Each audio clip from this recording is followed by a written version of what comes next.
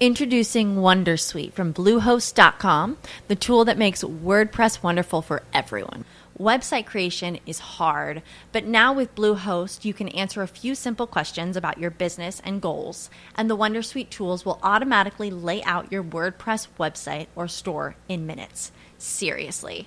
From there, you can customize your design, pick your brand colors, and add blocks. No custom theme or coding required.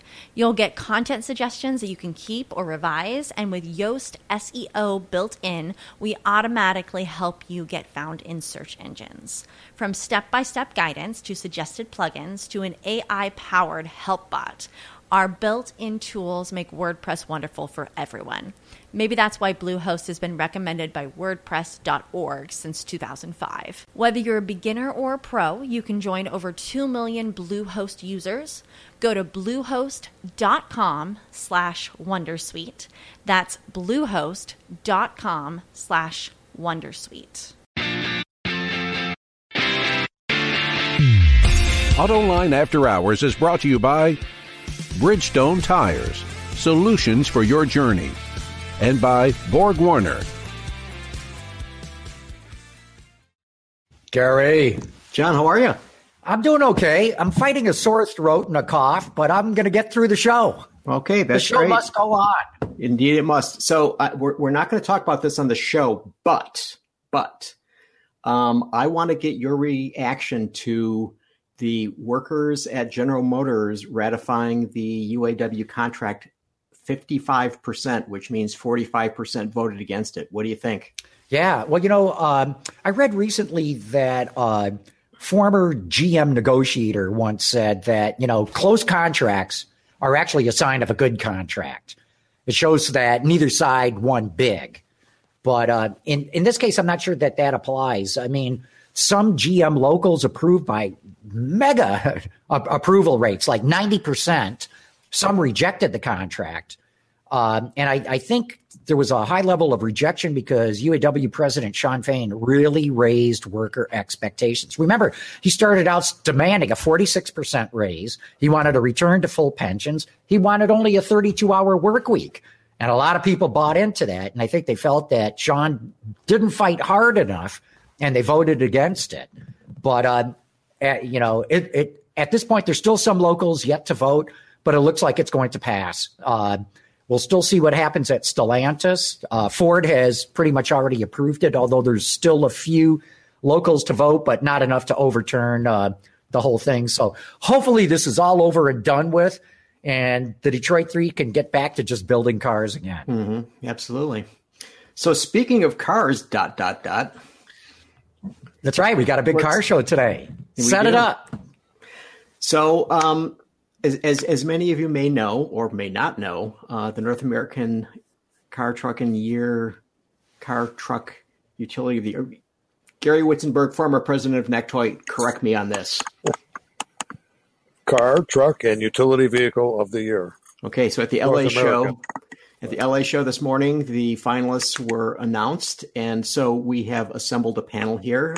Full disclosure, all of us are members of NECTOY. All of us voted, and our votes contributed to this list. We may not have voted for these particular vehicles because there are 3 in each category, and there were far more than 3 on the list. So in addition to our friend Gary Witzenburg, who's been on the show before, Joann Muller of Axios, again, a veteran of After Hours, and a brand new person that we're bringing to the show today, Jodi, who is the editor-in-chief of AutoTrader. And Jodi comes to us from Canada, of all places. So welcome, Jodi. Thank you for having me. Yeah, Jodi, thanks for the international flair on the show.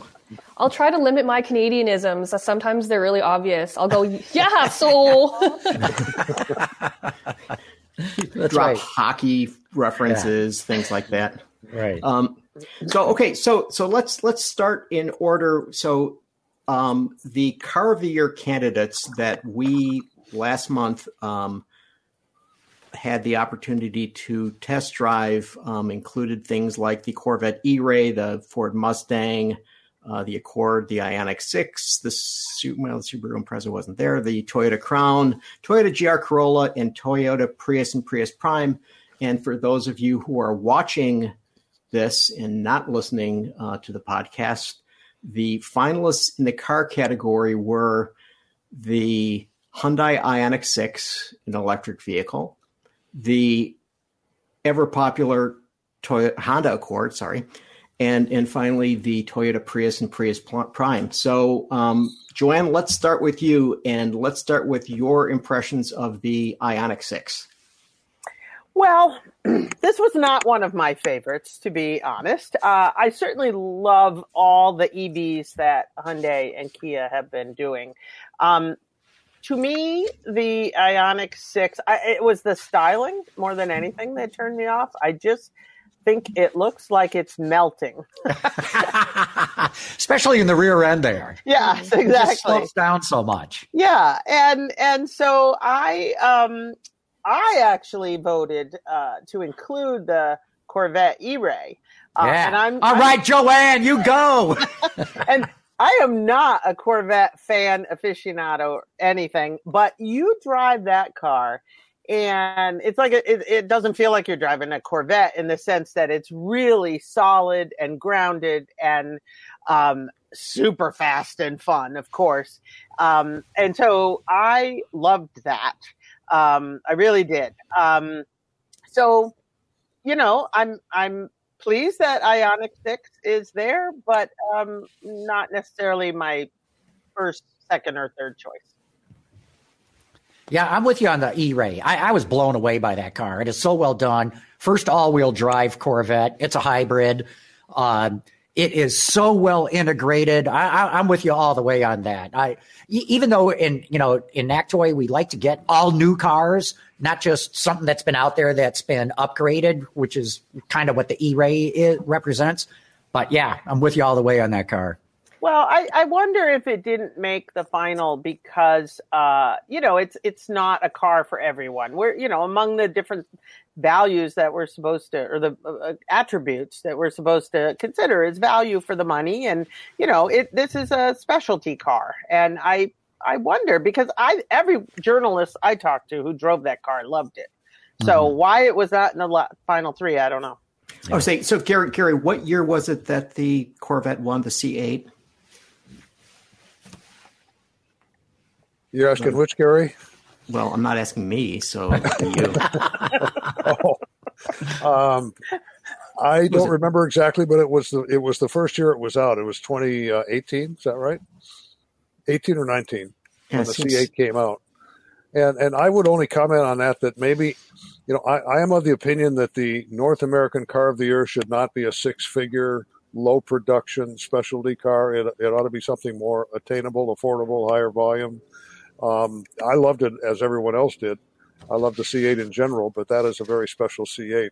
But is it the North American Car of the Year? Probably for price and volume reasons, I would say not. So, all right. So let's bring Jodi. Let's bring this back to the Ioniq 6. What is your impression of that vehicle? I actually really liked it. I agree with Joann. I'm not a huge fan of the styling, but I do 100% understand why it has to look like that. And I got to give Hyundai credit for taking a big swing with that design because they know it's not going to be for everybody. But that's really not the purpose. The purpose is just extremely efficient aerodynamics. And I think it nailed it at that. It was great to drive. I thought it was very user friendly. Would I drive around in it and feel weird? A little bit, but I think it made a really big swing. And I think a lot of our jurors rewarded it for that reason. Well, one of the things that I think that's interesting about it is that, according to Hyundai, one of their competitors is the Model 3. And so while it doesn't look enormous, it's actually in many respects bigger than the Model 3. So, for example, in terms of length, the Model 3 is 184.8 inches long. The Ioniq 6 is 191.1 inches long. An important thing is interior volume. The Ioniq 6 is 103 cubic feet. The Model 3 is 97 cubic feet. But for those who are big fans of frunks, the Model 3 just annihilates the Ioniq 6 because the Ioniq 6 frunk is only 0.5 cubic feet and the Tesla is 3.1 cubic feet. And I guess we should talk a little bit about it being an EV. How significant is that, or are EVs now just another powertrain choice? Anybody? I mean, I think it says a lot that 5 out of the 9 of our finalists were EVs. And I think last year, it might have even been more EVs last year to make the finalist cut. I think it's a really cool time to be part of the industry because that shift is happening in such an obvious and big way. And I feel like next year it's going to be even more EV finalists than we have today. And that's really exciting. Well, that's where the innovation is coming in the industry, I feel like, and that's one of the things we reward is innovation. And, EVs are they have the best technology. So I agree. I think we're going to see more and more of these as our finalists and winners. I think last year, I was hoping last year was going to be the year all 3 winners were EVs. But I think now I'm trying to remember last year's winners, but one of them was not, right? Do you have that? Acura Integra was one. Yeah. Right. I am one who I really kind of like the Ioniq 6. I don't love the styling, but I like it. It doesn't offend me. And it is a very effective and efficient electric vehicle. The standard version is 240 miles EPA range, and you can get up to 360 plus. And it's quick and it's fun to drive. And if you don't like the look of it, you can get an Ioniq 5, which is pretty much the same thing in a different shape. Mm-hmm. And to answer Joann's question, so last year it was 2 out of 3 were electric vehicles. It was the Ford Lightning one, as did the Kia EV6. The outlier is the one that Gary mentioned, the Acura Integra, which has a gasoline engine. But, Jodi, I think you're going to be right going forward because automakers are putting all their eggs in the EV basket, right? We're probably not going to see a lot of all new pure ICE vehicles going forward. So I think you're right. We're going to see more EVs on the list. Yeah, and I think it's important to note that there's a lot more coming that are going to be more affordable. With like the Chevrolet Blazer and the Equinox EV, a lot more family-friendly choices. There's a new one coming from Hyundai that might be ready for next year's voting. Just with more body styles and for more budgets, I think it's going to be a huge year next year for EVs. All right, so not to be rude to my new guest, but I got to say I'm not holding my breath on that. No? I think that we're going to see an ever increase in prices, and so affordability will be sort of a relatively loosey-goosey term.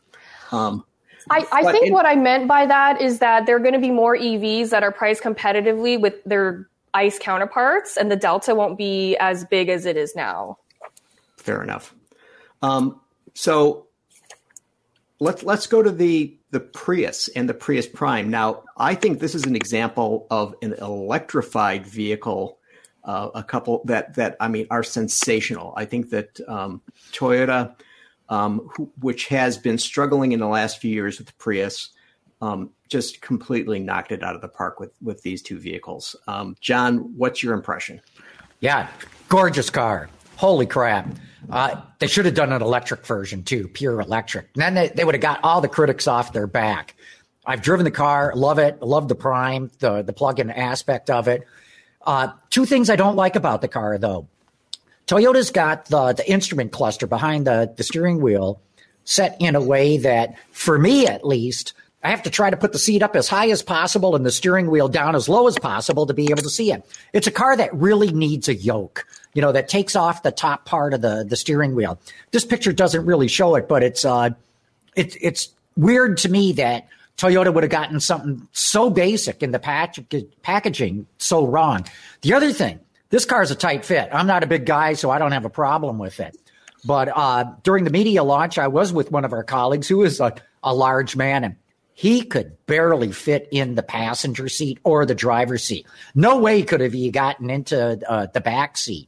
So Toyota's clearly traded off interior room to get more efficiency, lower, smaller frontal area for aerodynamic reasons and the like. So I would recommend this car for anybody who's under 6 feet tall and under 200 pounds Anybody else, forget about it. So I have to tell you, I drove the Prius, the hybrid, not the Prime, not the plug-in hybrid. First, I was in North Carolina in Charlotte, and I'm driving through downtown Charlotte, and this car is weaving around and trying to get up close and pulls up next to me at a traffic light, honks the horn, makes me roll down the window to talk to him. He's driving a Tesla. And he was so impressed with this car. He was like, oh, my God, that's beautiful. I can't believe it's a Prius. And, it was funny. It was just such a funny moment. Then I drove it off into the mountains of Western North Carolina. And there were times when I was getting 64, 65 miles per gallon on that thing. And I was like very impressed.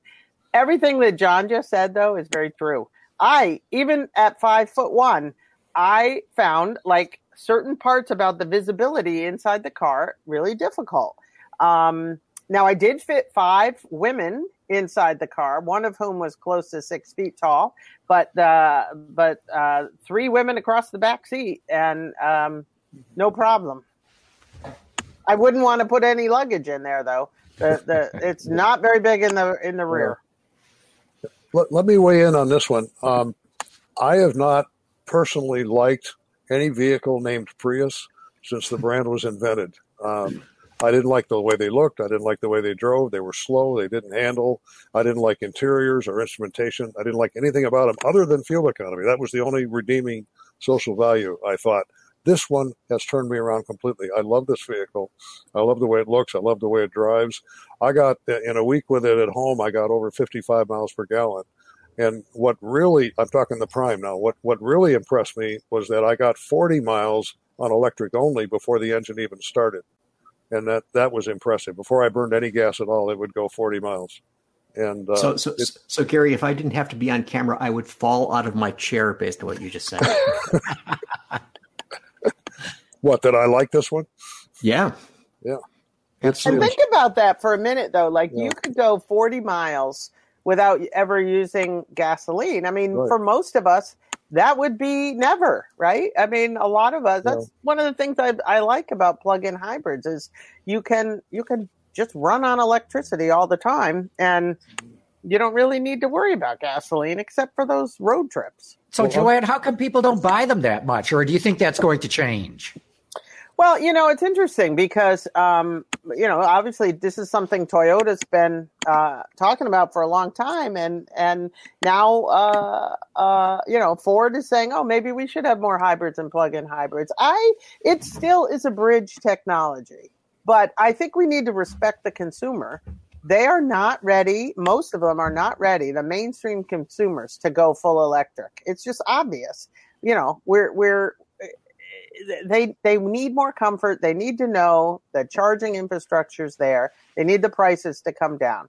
So I personally think it is a good bridge technology, and I think there will be more purchases because the all-in on EVs it certainly has not stalled. They're still growing. EVs are still growing, but the rate is slowing a little bit, and it's becoming a lot harder to cross that divide to get the mainstream consumer. The early adopters all bought them.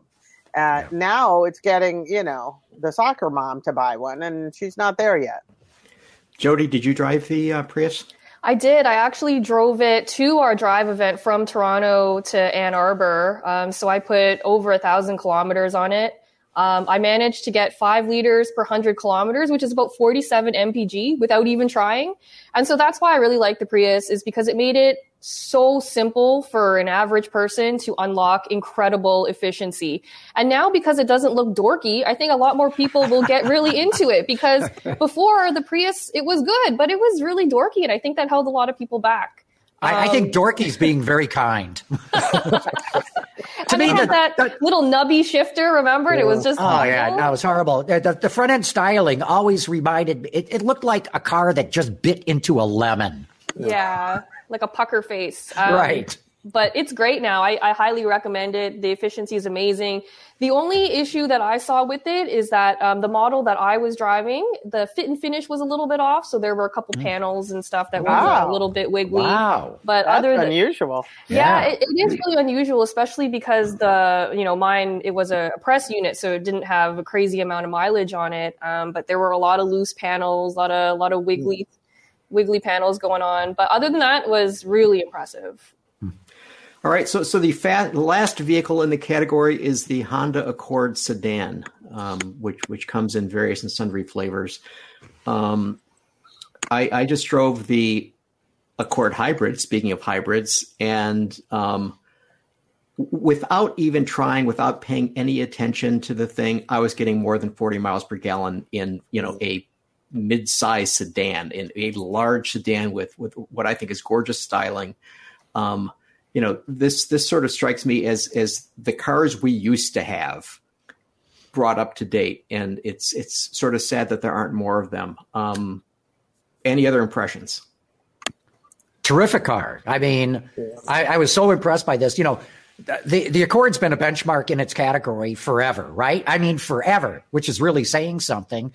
And here they come out with a new one that somehow or other is even better still. And so I was super impressed, for them to have a high volume car, relatively affordable. And, to your point with the hybrid, Gary, I'm not a big fan of hybrids. I generally do not like the way they drive. But I think for the general everyday motorist, they won't even notice that it's a hybrid except for the fuel economy number. And before just one for a second, Gary. John, you mentioned price, and this is really surprising to me that the Accord, base MSRP, is $27,895. Yeah, that's crazy. That's a crazy number these days. Crazy good. Mm-hmm. Which actually makes it the least expensive vehicle on the list. But the hybrids, I'm looking at a couple Monronis here at 35 to 39 for two different versions of the hybrid.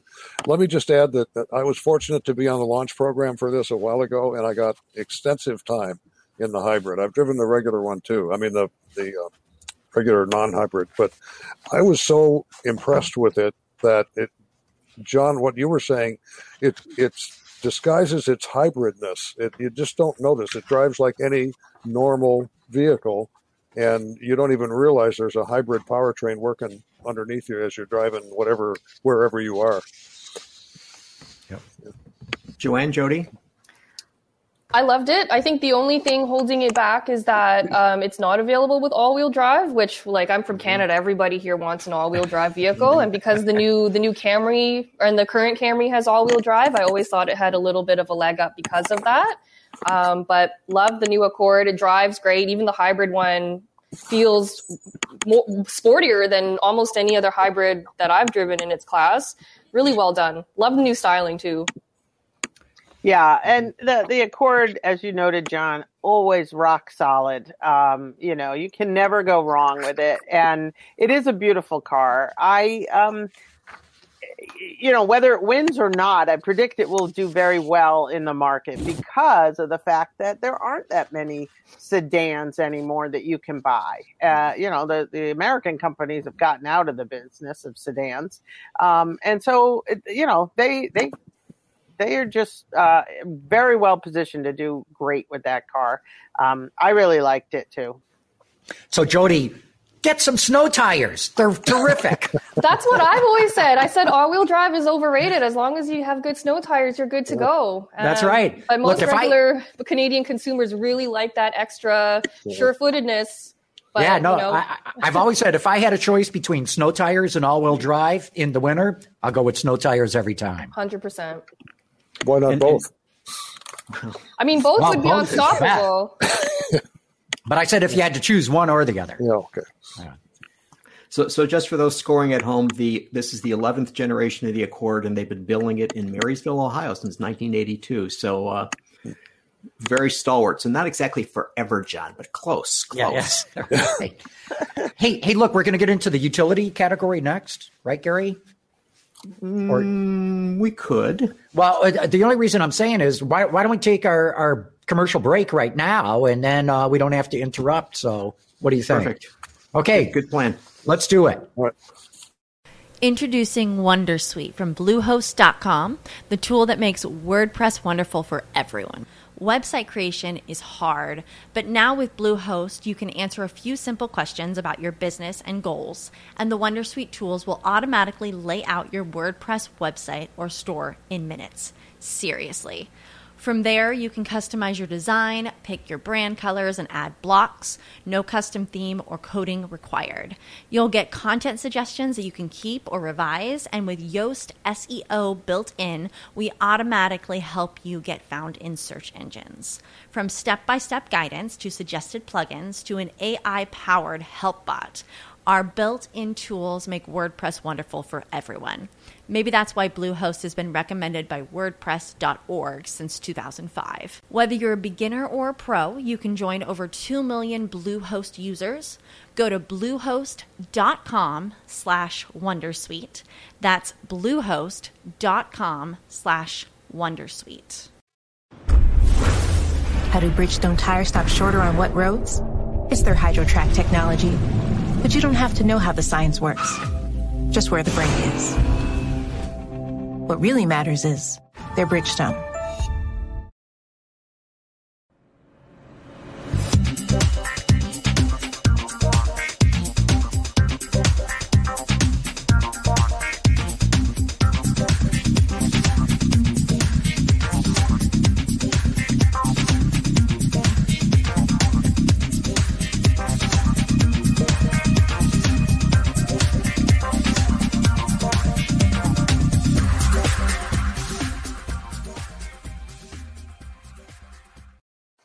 Introducing Wondersuite from Bluehost.com, the tool that makes WordPress wonderful for everyone.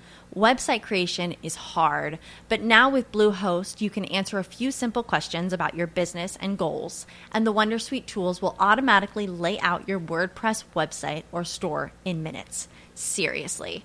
From there, you can customize your design, pick your brand colors, and add blocks. No custom theme or coding required. You'll get content suggestions that you can keep or revise, and with Yoast SEO built in, we automatically help you get found in search engines. From step-by-step guidance to suggested plugins to an AI-powered help bot, our built-in tools make WordPress wonderful for everyone. Maybe that's why Bluehost has been recommended by WordPress.org since 2005. Whether you're a beginner or a pro, you can join over 2 million Bluehost users. Go to bluehost.com/Wondersuite. That's bluehost.com/Wondersuite. With Lucky Land Slots, you can get lucky just about anywhere. Dearly beloved, we are gathered here today to... Has anyone seen the bride and groom? Sorry, we're here. We were getting lucky in the limo and we lost track of time. No, Lucky Land Casino, with cash prizes that add up quicker than a guest registry. In that case, I pronounce you lucky. Play for free at LuckyLandSlots.com. Daily bonuses are waiting. No purchase necessary. Void where prohibited by law. 18+. Terms and conditions apply. See website for details. All right, we're back talking NACTOY finalists and what we loved and hated. Okay, so John, I think that what we're going to do here is we're not going to go to utilities. We're going to go to truck, because when Gary Witzenburg was the president of NACTOY, he made it very specific that we had to put these things in a certain order. Okay. In addition to which, there were 4 Truck of the Year candidates and there were 8 Utility of the Year candidates. And so I think there will be a little more lively on the utilities part. So we'll be able to get through the trucks fairly rapidly. So one of the finalists is the Chevrolet Colorado. And Gary Witzenburg, I want you to start on this because you and I talked during the test drive about this vehicle, and I fell out of my chair there. Really? I hope you didn't hurt yourself. Let me say this. I think the Colorado looks good. It drives well. The one I had for a week drives very well. But I was really disappointed in what I consider of, and I'll use the word pathetic, feature content. Mine was a $41,000 Trail Boss 4-wheel drive crew cab. And I couldn't believe when you walk up to a vehicle nowadays, especially press vehicles we get that tend to be high trim levels, you can open the door without a key. This one doesn't have that. You can. I was surprised that the sun visor would not extend to protect the side of my face from the sun. I hate that. I can't believe anybody misses that these days. And how much do they save? Because then the GMC Canyon that I drove, of course, did have an extending sun visor, but the $41,000 Colorado didn't. And I made a whole list, and I don't have that in front of me, but the content level was really pathetic on this vehicle at that price compared to pretty much everything else I drive, truck or car. And one other thing I'll mention is that I'm very disappointed. John, you and I have talked about this before, but I like lane centering if you're on a freeway for long periods of time, not lane keeping. And I have not encountered any GM vehicle that has lane centering. You either get the Super Cruise, which is great, or you get lane keeping, which ping pongs back and forth, and it's awful. So I never use it. And almost every other vehicle I drive these days, especially, well, I won't say which ones, but lane centering works great. And this one, GM just doesn't think that's useful, I guess. I don't understand why they don't offer that, except it does add a little cost and complexity, but everybody else has it, so why not? So, Joann, what did you think about this truck? Well, I am not a truck person, but what I like about this truck and the GMC is just the size of it. Like, it's manageable. It's not this beast that is impossible to get into. Now, that said, I'm trying to remember, was it the trail version? There was a off-road version that we tested there that I literally could not get into. I had to grab the steering wheel and kind of hoist myself up and then jump out of when I was done test driving. Yeah, I'm sure you're talking about the ZR2. Well, was that but that was the Chevy version, right? Yeah. Oh, yeah. Oh, I'm sorry. You're talking GMC. Yeah, I can't remember now. But here's the thing. I like the size and manageability of those trucks. The other reason that I like is one of the first vehicles that has the new GM infotainment system that's Google-based. Remember all the controversy over them, going away from Apple CarPlay. They took a lot of heat for that, but I think that system this Google-based system is quite good. And it part of it is you have to train yourself away from the mirroring of your phone. Now you could still do that with the system, but it's not, at least for now you can. But I just think they're showing innovation with that, and I wanted to give them credit for doing so, even though they took a lot of heat for it. Jodi, what was your impression of the truck? I liked it. Like Joann said, I like small trucks. I feel like a lot of people buy big trucks, but they don't need big trucks. And so I'm a big fan of small trucks. I love the new redesign. Again, I love the new infotainment system. Takes a little bit of getting used to, but it's because we've been doing one thing for so long. And this is a kind of a better way to do it. We just have to get used to it. I like it a lot, but I don't think it's going to win. That's my prediction. See, I like small trucks too, but I think of a Maverick as being a small truck. I mean, right. The wheelbase on this thing is 131.4 inches long. It's 3 inches longer than the outgoing vehicle. So, I mean, I think that it's still a sizable vehicle. John, what was your impression? It's what full-size trucks used to be, right? Yeah. I thought it was good. I mean, it didn't knock me out. And, we were supposed to have the Ford Ranger on the list too, but because the UAW struck the plant that makes the truck, Ford pulled it from consideration. And as you guys know, Toyota's just coming out with the new Tacoma. So I would rather judge the new Colorado and Canyon once I'm in the Ranger, once I'm in the Tacoma, and compare all three. And I think we have a better choice in the Ford Super Duty.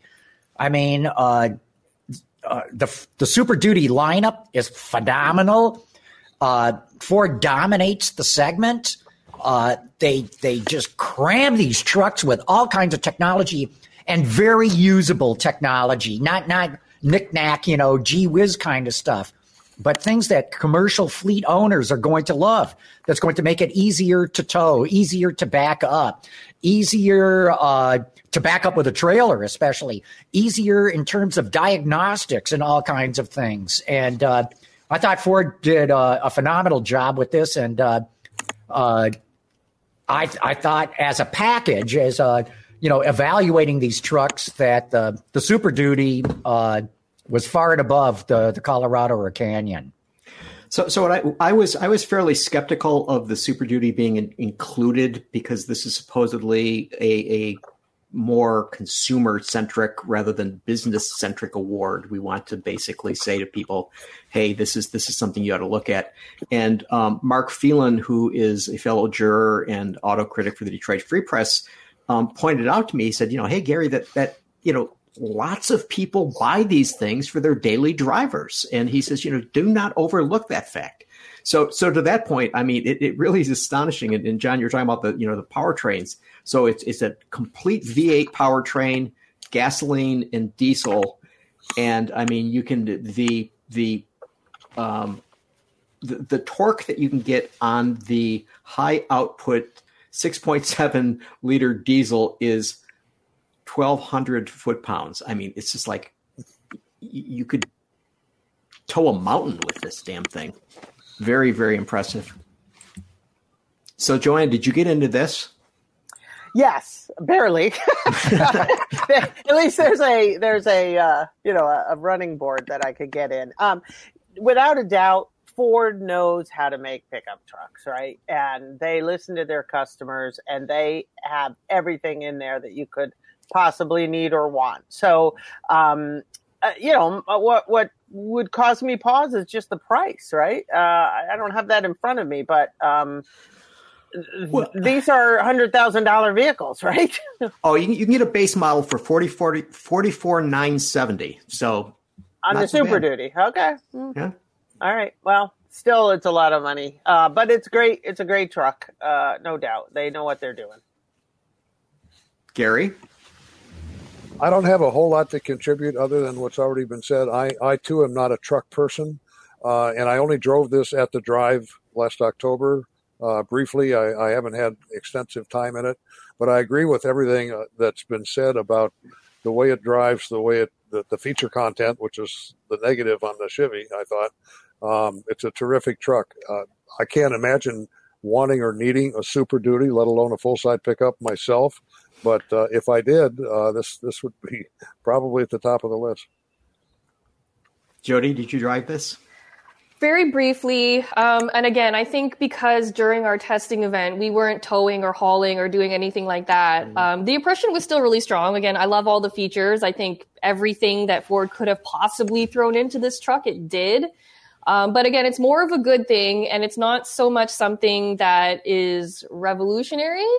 And that's why and not super consumer friendly either. And so I think if I had to make a prediction, I have a feeling that the Silverado EV might take this year's truck award just because it is so radically different from what we've seen so far. I didn't like the Silverado EV for this sole fact.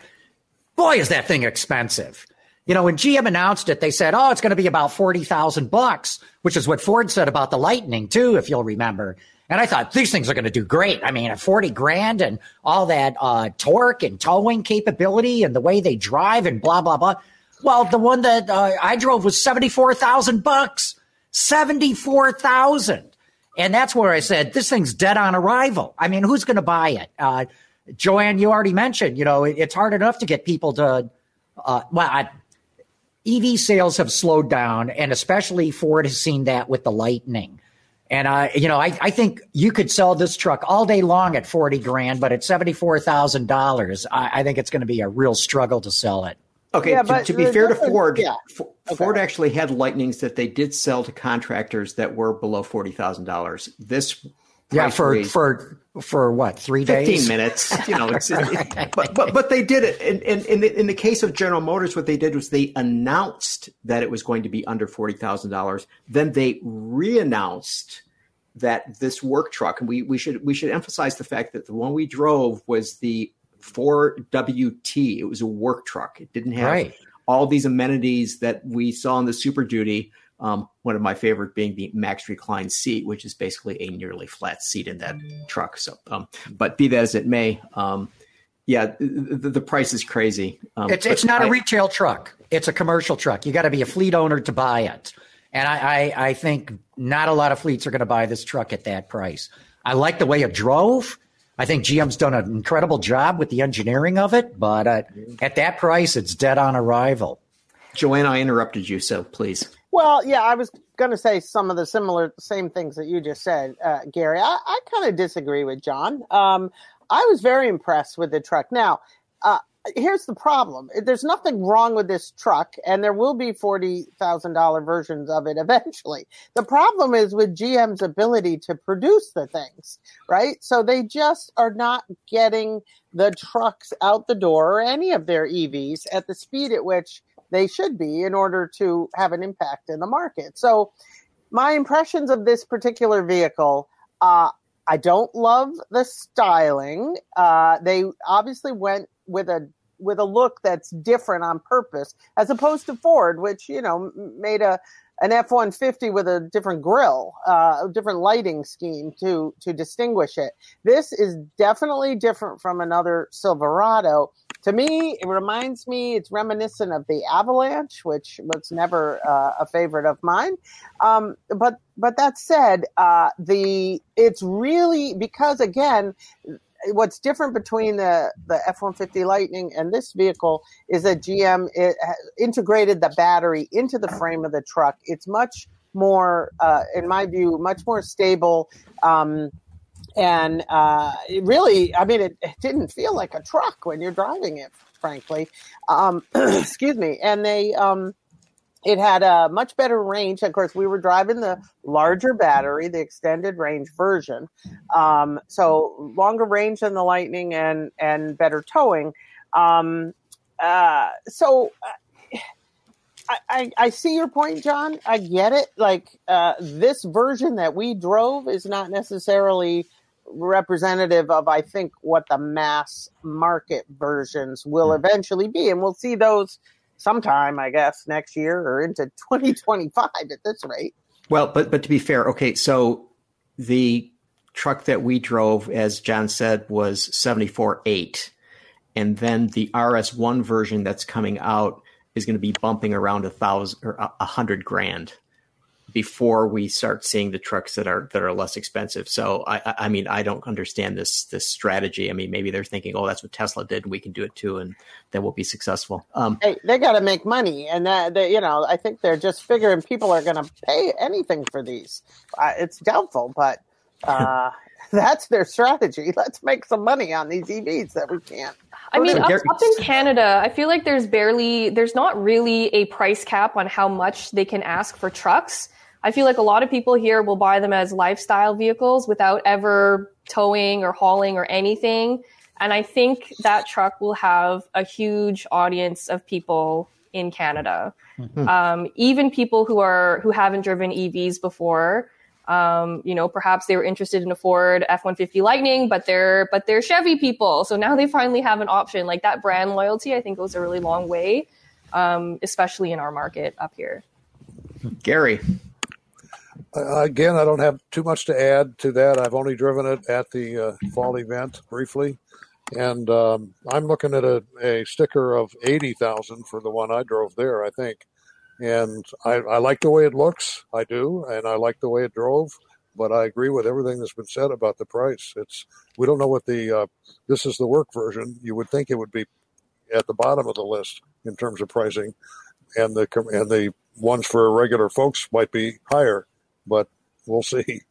All right. So let me put this question to everybody. Okay. So General Motors has developed this technology. They've put this technology in this truck, and they're selling this truck from $75,000 to $80,000.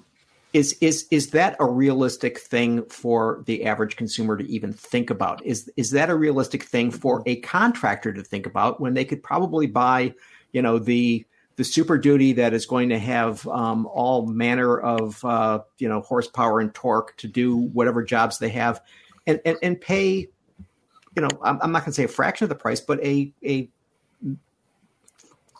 much less. Well, look, I'll jump into first, and I think Jodi made a great point. I mean, people pay a lot for trucks. They pay a lot for trucks with gasoline engines in them, and even more for those with diesel engines in them. But we're talking about a work truck here. We're talking about a commercial work truck.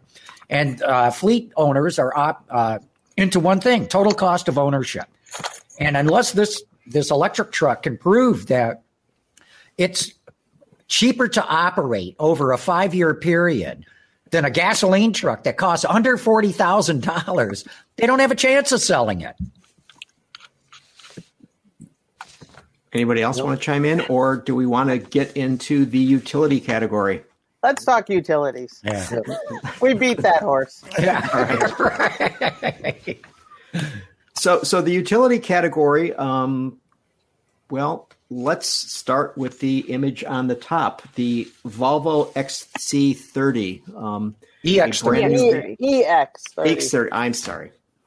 Thank you for correcting me. The EX30, starting price $34,950 with rear drive, electric motor, 268 horsepower, 275 mile range. Jodi. I loved it. I thought it was really great how Volvo kind of downscaled everything that we like about its larger, more expensive vehicles into this tiny little package, and yet didn't have to make that many sacrifices to get it there. I feel like the pricing is competitive, range is pretty good, the materials used are supposedly more sustainable, but they don't feel like garbage, which is really nice. I think this is going to be a huge hit for them. Joann, speaking of sustainable materials, let's go to you. Yeah, that was one of the most fascinating things that I thought about the car, like the interior. I don't know if you have a shot of that, but they used ground up vinyl window frames on the door panels, and so it gives this little speckled look. And if you run your hand across it, you can actually feel little chunks of plastic in there. It is very sparse, this interior. You can see that giant screen there, which is lovely. There is no instrument panel behind the wheel, though. And so you have to look, it's sort of Tesla-esque in that regard. You have to look to the right to the screen. There's no head-up display. There's no instrument panel to see what your gauges and stuff say. So I wasn't a giant fan of that, but I was very intrigued by what they've done on the interior. It's interesting. I talked to Volvo about this, and they're like, sustainability is the new luxury, which I think is quite interesting. This car is aimed at younger people, and they really do care about sustainability, and they pick their brands that way. And so I would agree with Jodi. I think this car can do very well. It's made in China right now. They're going to make it in Belgium. Belgium. Thank you. I knew it was somewhere in Europe. It'd be nice if they made it here in their plant in South Carolina, but that doesn't seem to be in the cards for right now. I think it's good. The steering was a little weird. What was going on with the steering in that car? Who else drove it? Did you notice that? No. Yeah, it was there was some oversteer. I think there was a setting. I think you can adjust that. I would need more time in it to investigate, but I noticed Tom Murphy had the same experience when he drove it for Auto Week. Mm-hmm. He did not like it, by the way. He's not a juror, but he thought it was like too stripped down and not luxurious enough. I think it depends on what people are looking for. They by using all these new materials and new processes, they were able to create a lot more storage space, which is a plus in my book. When you're driving a car that small, you want places to stow things. Mm-hmm. Yeah, I'll jump in. Gary Witzenburg and I got to drive it extensively in Barcelona, Spain for a couple of days. I was impressed by the car. I think Volvo's got a hit on its hands. The base price that you mentioned, Gary, I'll say $35,000-ish. They'll allow you to easily option it up just to below $50,000. But it doesn't look quirky. It looks Volvo-ish. It looks modern. It drives well. I think with that price, with the Volvo premium name, not a luxury name, but a premium name, I think they're going to sell this thing all day long. Gary? Yeah, I agree with pretty much everything that's been said. I like the way it looks. I like the way it drove. Both whether you're in a busy freeway or around town or out on a twisty two-lane, it handled quite well. Performance is great. The base is 268 horsepower, and I guess you can get it up to 422. I'm looking here, and the range is pretty good for that. My one big objection, and I think John will agree with me on this, is that everything is in that screen. And I am a definite, passionate non-fan of having everything in the screen. Even the mirror adjustments are in the screen. And yeah, that's if you own the vehicle, you only have to do that once. But if you're sharing it with a spouse or whatever, that you have to go back and forth.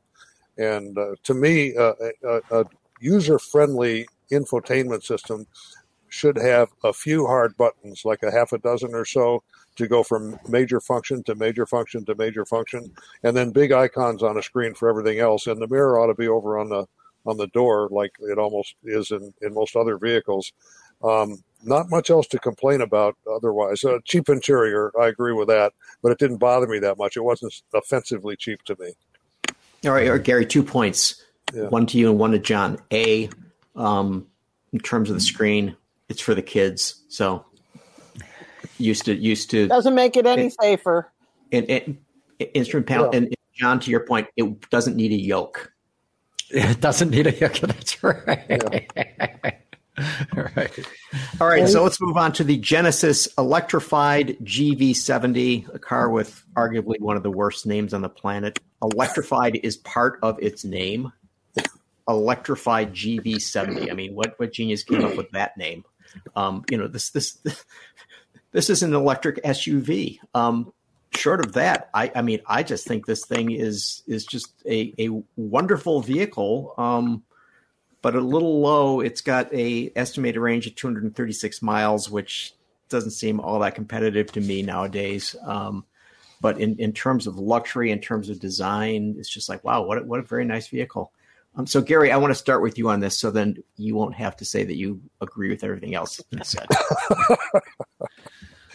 Well, there's not much to not like about this vehicle. The GV70 gas version is a really nice vehicle. This electrified version is at least as nice, depending on your preference and whether you like ICE or electric. Very impressive. If you're looking at MPGe fuel economy numbers, you're talking in the 80s and 90s for this thing.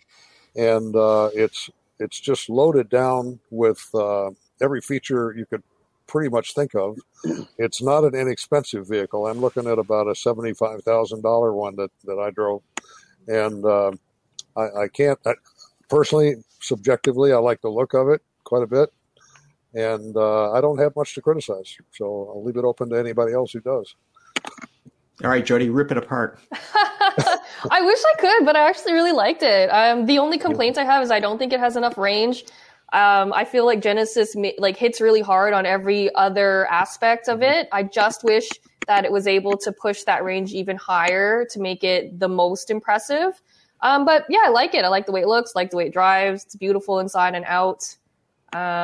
Pricing is a little high, but I think that's where Genesis is trying to go anyway. So I don't blame them for that. Yeah, the gas-powered one was already so great, and this one kind of just takes everything we like about that. It makes it a little bit better. So Joann, what's your impression of, you mentioned earlier Ford taking the standard F-150 and turning it into a Lightning. And, here we have a situation where Genesis is saying, okay, we've got this GV70, let's just stick an electric powertrain in it. So do you think there's any downside to doing that? Yeah, I mean, they are doing it across their lineup, and it has led to some confusion, this whole electrified thing, because other companies use electrified to include hybrids and plug-in hybrids and EVs. And so I agree with you. It's not the best nomenclature for the vehicle. It's worst. It's it's just a great Genesis makes great cars, and they're lovely to drive. They smell good. They drive well. They're just beautiful. And they are likely to be limited on range unless they redesign, from the bottom up for full EVs. There's only so much battery you can fit in an existing car. I don't think it's hurting them much, so I loved it. I think it's a great car. And, as long as you're not looking for super long range, it's a great daily driver that you can feel wonderful about every day you get in it. So John, I'm assuming that you were a big fan of the boost mode, which gives you 10 seconds of 483 horsepower. Yeah, I mean, it's gimmicky, right? I mean, but of course, everybody who gets in pushes that button on the steering wheel just to see what it's like. But I love the car. I mean, the interior, especially at night, the way they've lit it up, I mean, it just says luxury to me. But I think, Joann, I think you made a really good point there, and it gets to what Jodi was saying about the range. If you take a nice vehicle and modify it to be an electric, you can actually come out with a very good car like this one is. I think the Ford Lightning is a terrific one, but they're just not as efficient as a clean sheet design for an EV where you're going to get that much more efficiency and much better range. And so we all know that the Hyundai Group is working on a new platform. It's a couple of years away from hitting the streets. And in fact, I think in 2 years, in the 2025 to 2026 timeframe, that's when we're going to see the legacy automakers really put their best foot forward with their best EV stuff. That's when I think a lot of opinions about EVs amongst people who don't like them will start to change, because we're still I mean, I don't want to call it first generation because all the compliance cars came before it, but I don't think we've seen the legacies really put their best foot forward yet. They're still a couple of years away. All right, so let's go to our final finalist. The Kia EV9. So here we have a 3-row SUV, an electric vehicle. It has 2 powertrains, either one with a 215 horsepower motor or one with a dual motor, which will get you 379 horsepower. It's, handles 7 people, and your base, you're looking at 230 mile range, which it's not so good. But man, is this? It's big. It's capable, and so far as I know, this is the only vehicle of its type on the planet right now. There's a I've always said 3-row.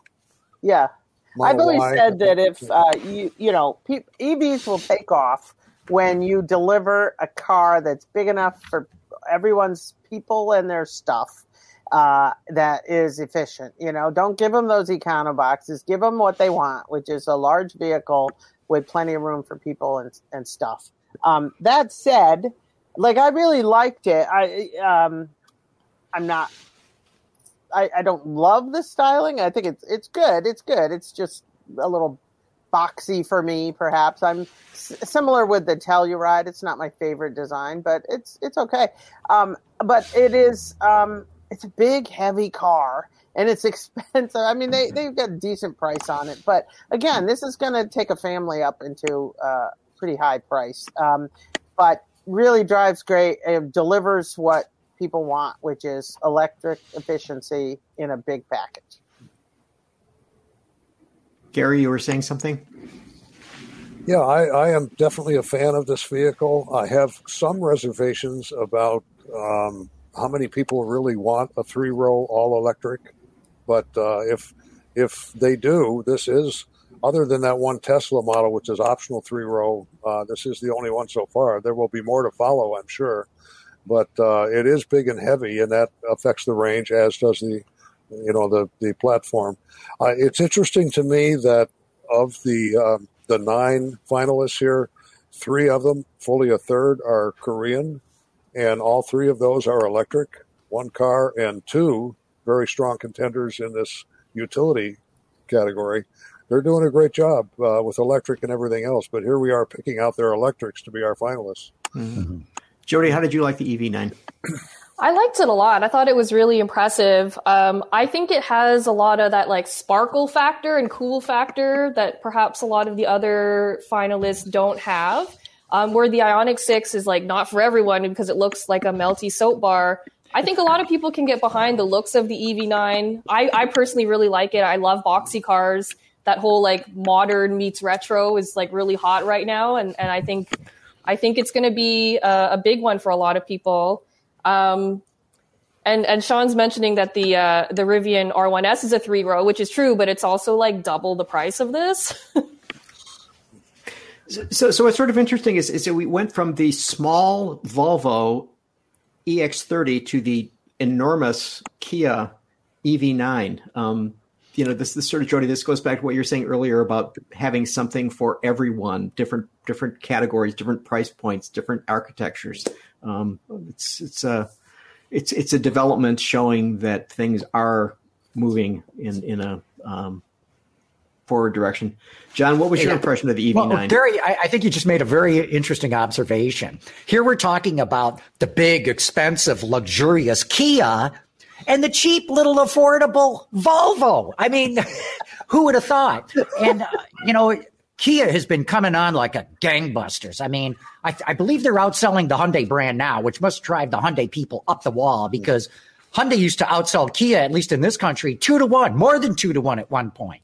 And so here's Kia coming out with, very provocative styling, lots of great technology, very bleeding edge kind of stuff.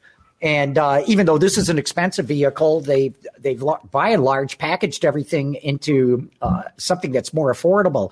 And this should scare the hell out of other major legacy brands that they've come up so far. I mean, here they are with the only quote unquote affordable versus the Rivian. And thanks for posting that, Sean. Boy, if I were Toyota, if I were Honda and others, I'd be deeply worried at how Kia and Hyundai to an extent, but Kia especially, is really establishing more of a premium image for its brand, especially in the electric segment.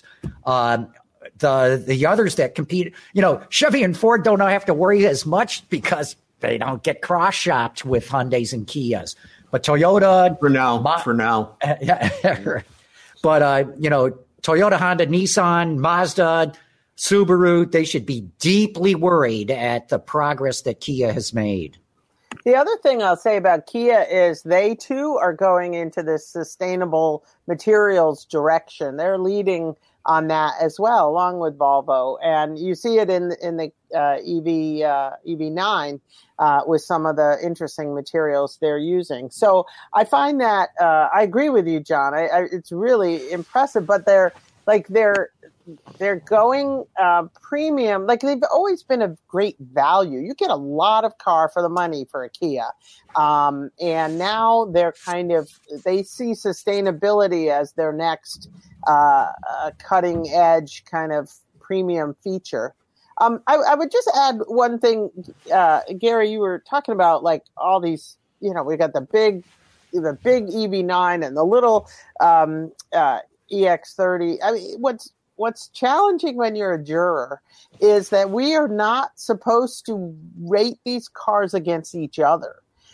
We need to rate them against their category. And so it's hard to, pick a preference over a big EV9 or a Genesis electrified GV70 or the Volvo, because they're all competing in different areas. And so I think it's important for the audience to understand that we're not comparing them to each other. We're comparing them to their segment and whether they set new benchmarks. If I can add one more thing. Sorry. Sure, go ahead. Two more quick things. It's interesting to me that our utility category, all three finalists are full battery electrics. That's of interest. And I did say not much to complain about. I will revise that to say the Korean vehicles, to me, up until a couple years ago, had among the very best user-friendly, intuitive infotainment interfaces, and the latest ones do not. They've gone a different direction And it's there's a real learning curve, and I'm still having trouble finding some things to do on that infotainment system they've moved to on all of the Korean vehicles. That's a good point. All right, so we're near the end of the show here. So I want to ask my fellow jurors if they want to do this. Does anybody want to give their predictions of who the winners will be, or is that too controversial? Oh, I don't even know which ones I'm voting for yet. How can I predict how the jury's going to vote? They're all good, and I need more time to really consider, and I appreciate all of your opinions as well. Prius, Super Duty, and EV9. That's my prediction. Okay, I'm going to go Accord, Super Duty, and EX30. So Honda Accord, Ford Super Duty, Volvo EX30. I think the Silverado EV is going to win the trucks. That's my prediction. SUVs is a toss-up between EX30 and EV9 because they're both very, very good. And I think the Prius might take the car category. How about you, Gary? Gary with Jodi. Vasilash? I'm with Jodi. Just right across the board that Silverado EV will do it. I'm not sure between the EX30 and the EV9, and I think the Prius will beat the Accord just by a little bit, though. That's great. Don't want to do it, Joann? Well, if those were what I was thinking coming into this conversation, but you've all raised some interesting points that I want to give a little more thought to. But you're probably right, I think, Gary and Jodi. But the Super Duty has a good chance as well. Good deal. Okay, with that, I think we'll close the show. So we will. John? And a short programming note. Next week is Thanksgiving. We will not be doing a show. And Gary will be. It's Thanksgiving in the United States because that's right. Yeah, our Thanksgiving was a month ago.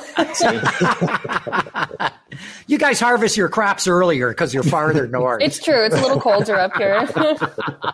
That's great. But thanks all you guys for coming on. This has been a great discussion. Thank you for having me. Thanks, everyone. See ya. AutoLine After Hours is brought to you by Bridgestone Tires, solutions for your journey, and by Borg Warner.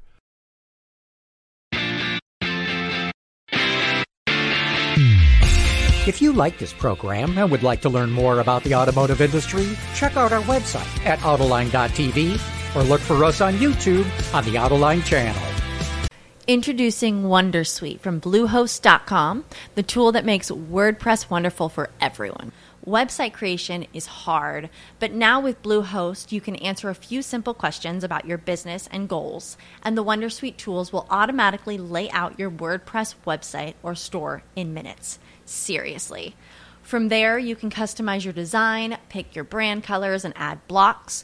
No custom theme or coding required.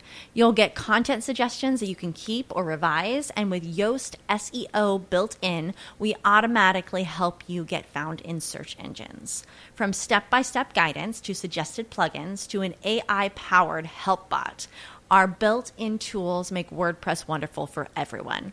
Maybe that's why Bluehost has been recommended by WordPress.org since 2005. Whether you're a beginner or a pro, you can join over 2 million Bluehost users. Go to bluehost.com/Wondersuite. That's bluehost.com/Wondersuite.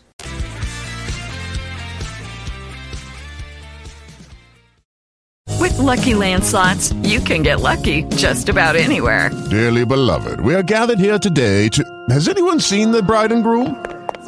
Sorry, we're here. We were getting lucky in the limo and we lost track of time. No, Lucky Land Casino, with cash prizes that add up quicker than a guest registry. In that case, I pronounce you lucky.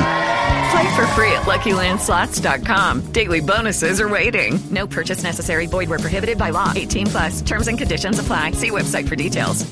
Hello, it is Ryan, and I was on a flight the other day playing one of my favorite social spin slot games on ChumbaCasino.com. I looked over at the person sitting next to me, and you know what they were doing? They were also playing Chumba Casino. Coincidence? I think not. Everybody's loving having fun with it. Chumba Casino is home to hundreds of casino-style games that you can play for free anytime, anywhere, even at 30,000 feet. So sign up now at ChumbaCasino.com to claim your free welcome bonus. That's ChumbaCasino.com and live the Chumba life. No purchase necessary. VGW. Void where prohibited by law. See terms and conditions. 18+.